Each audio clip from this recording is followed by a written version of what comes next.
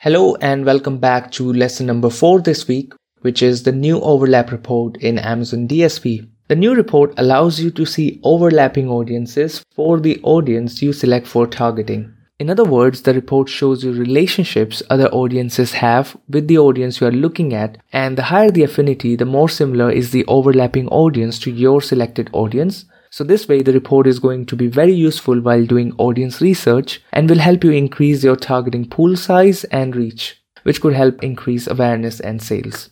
And that was a quick update, which is very useful.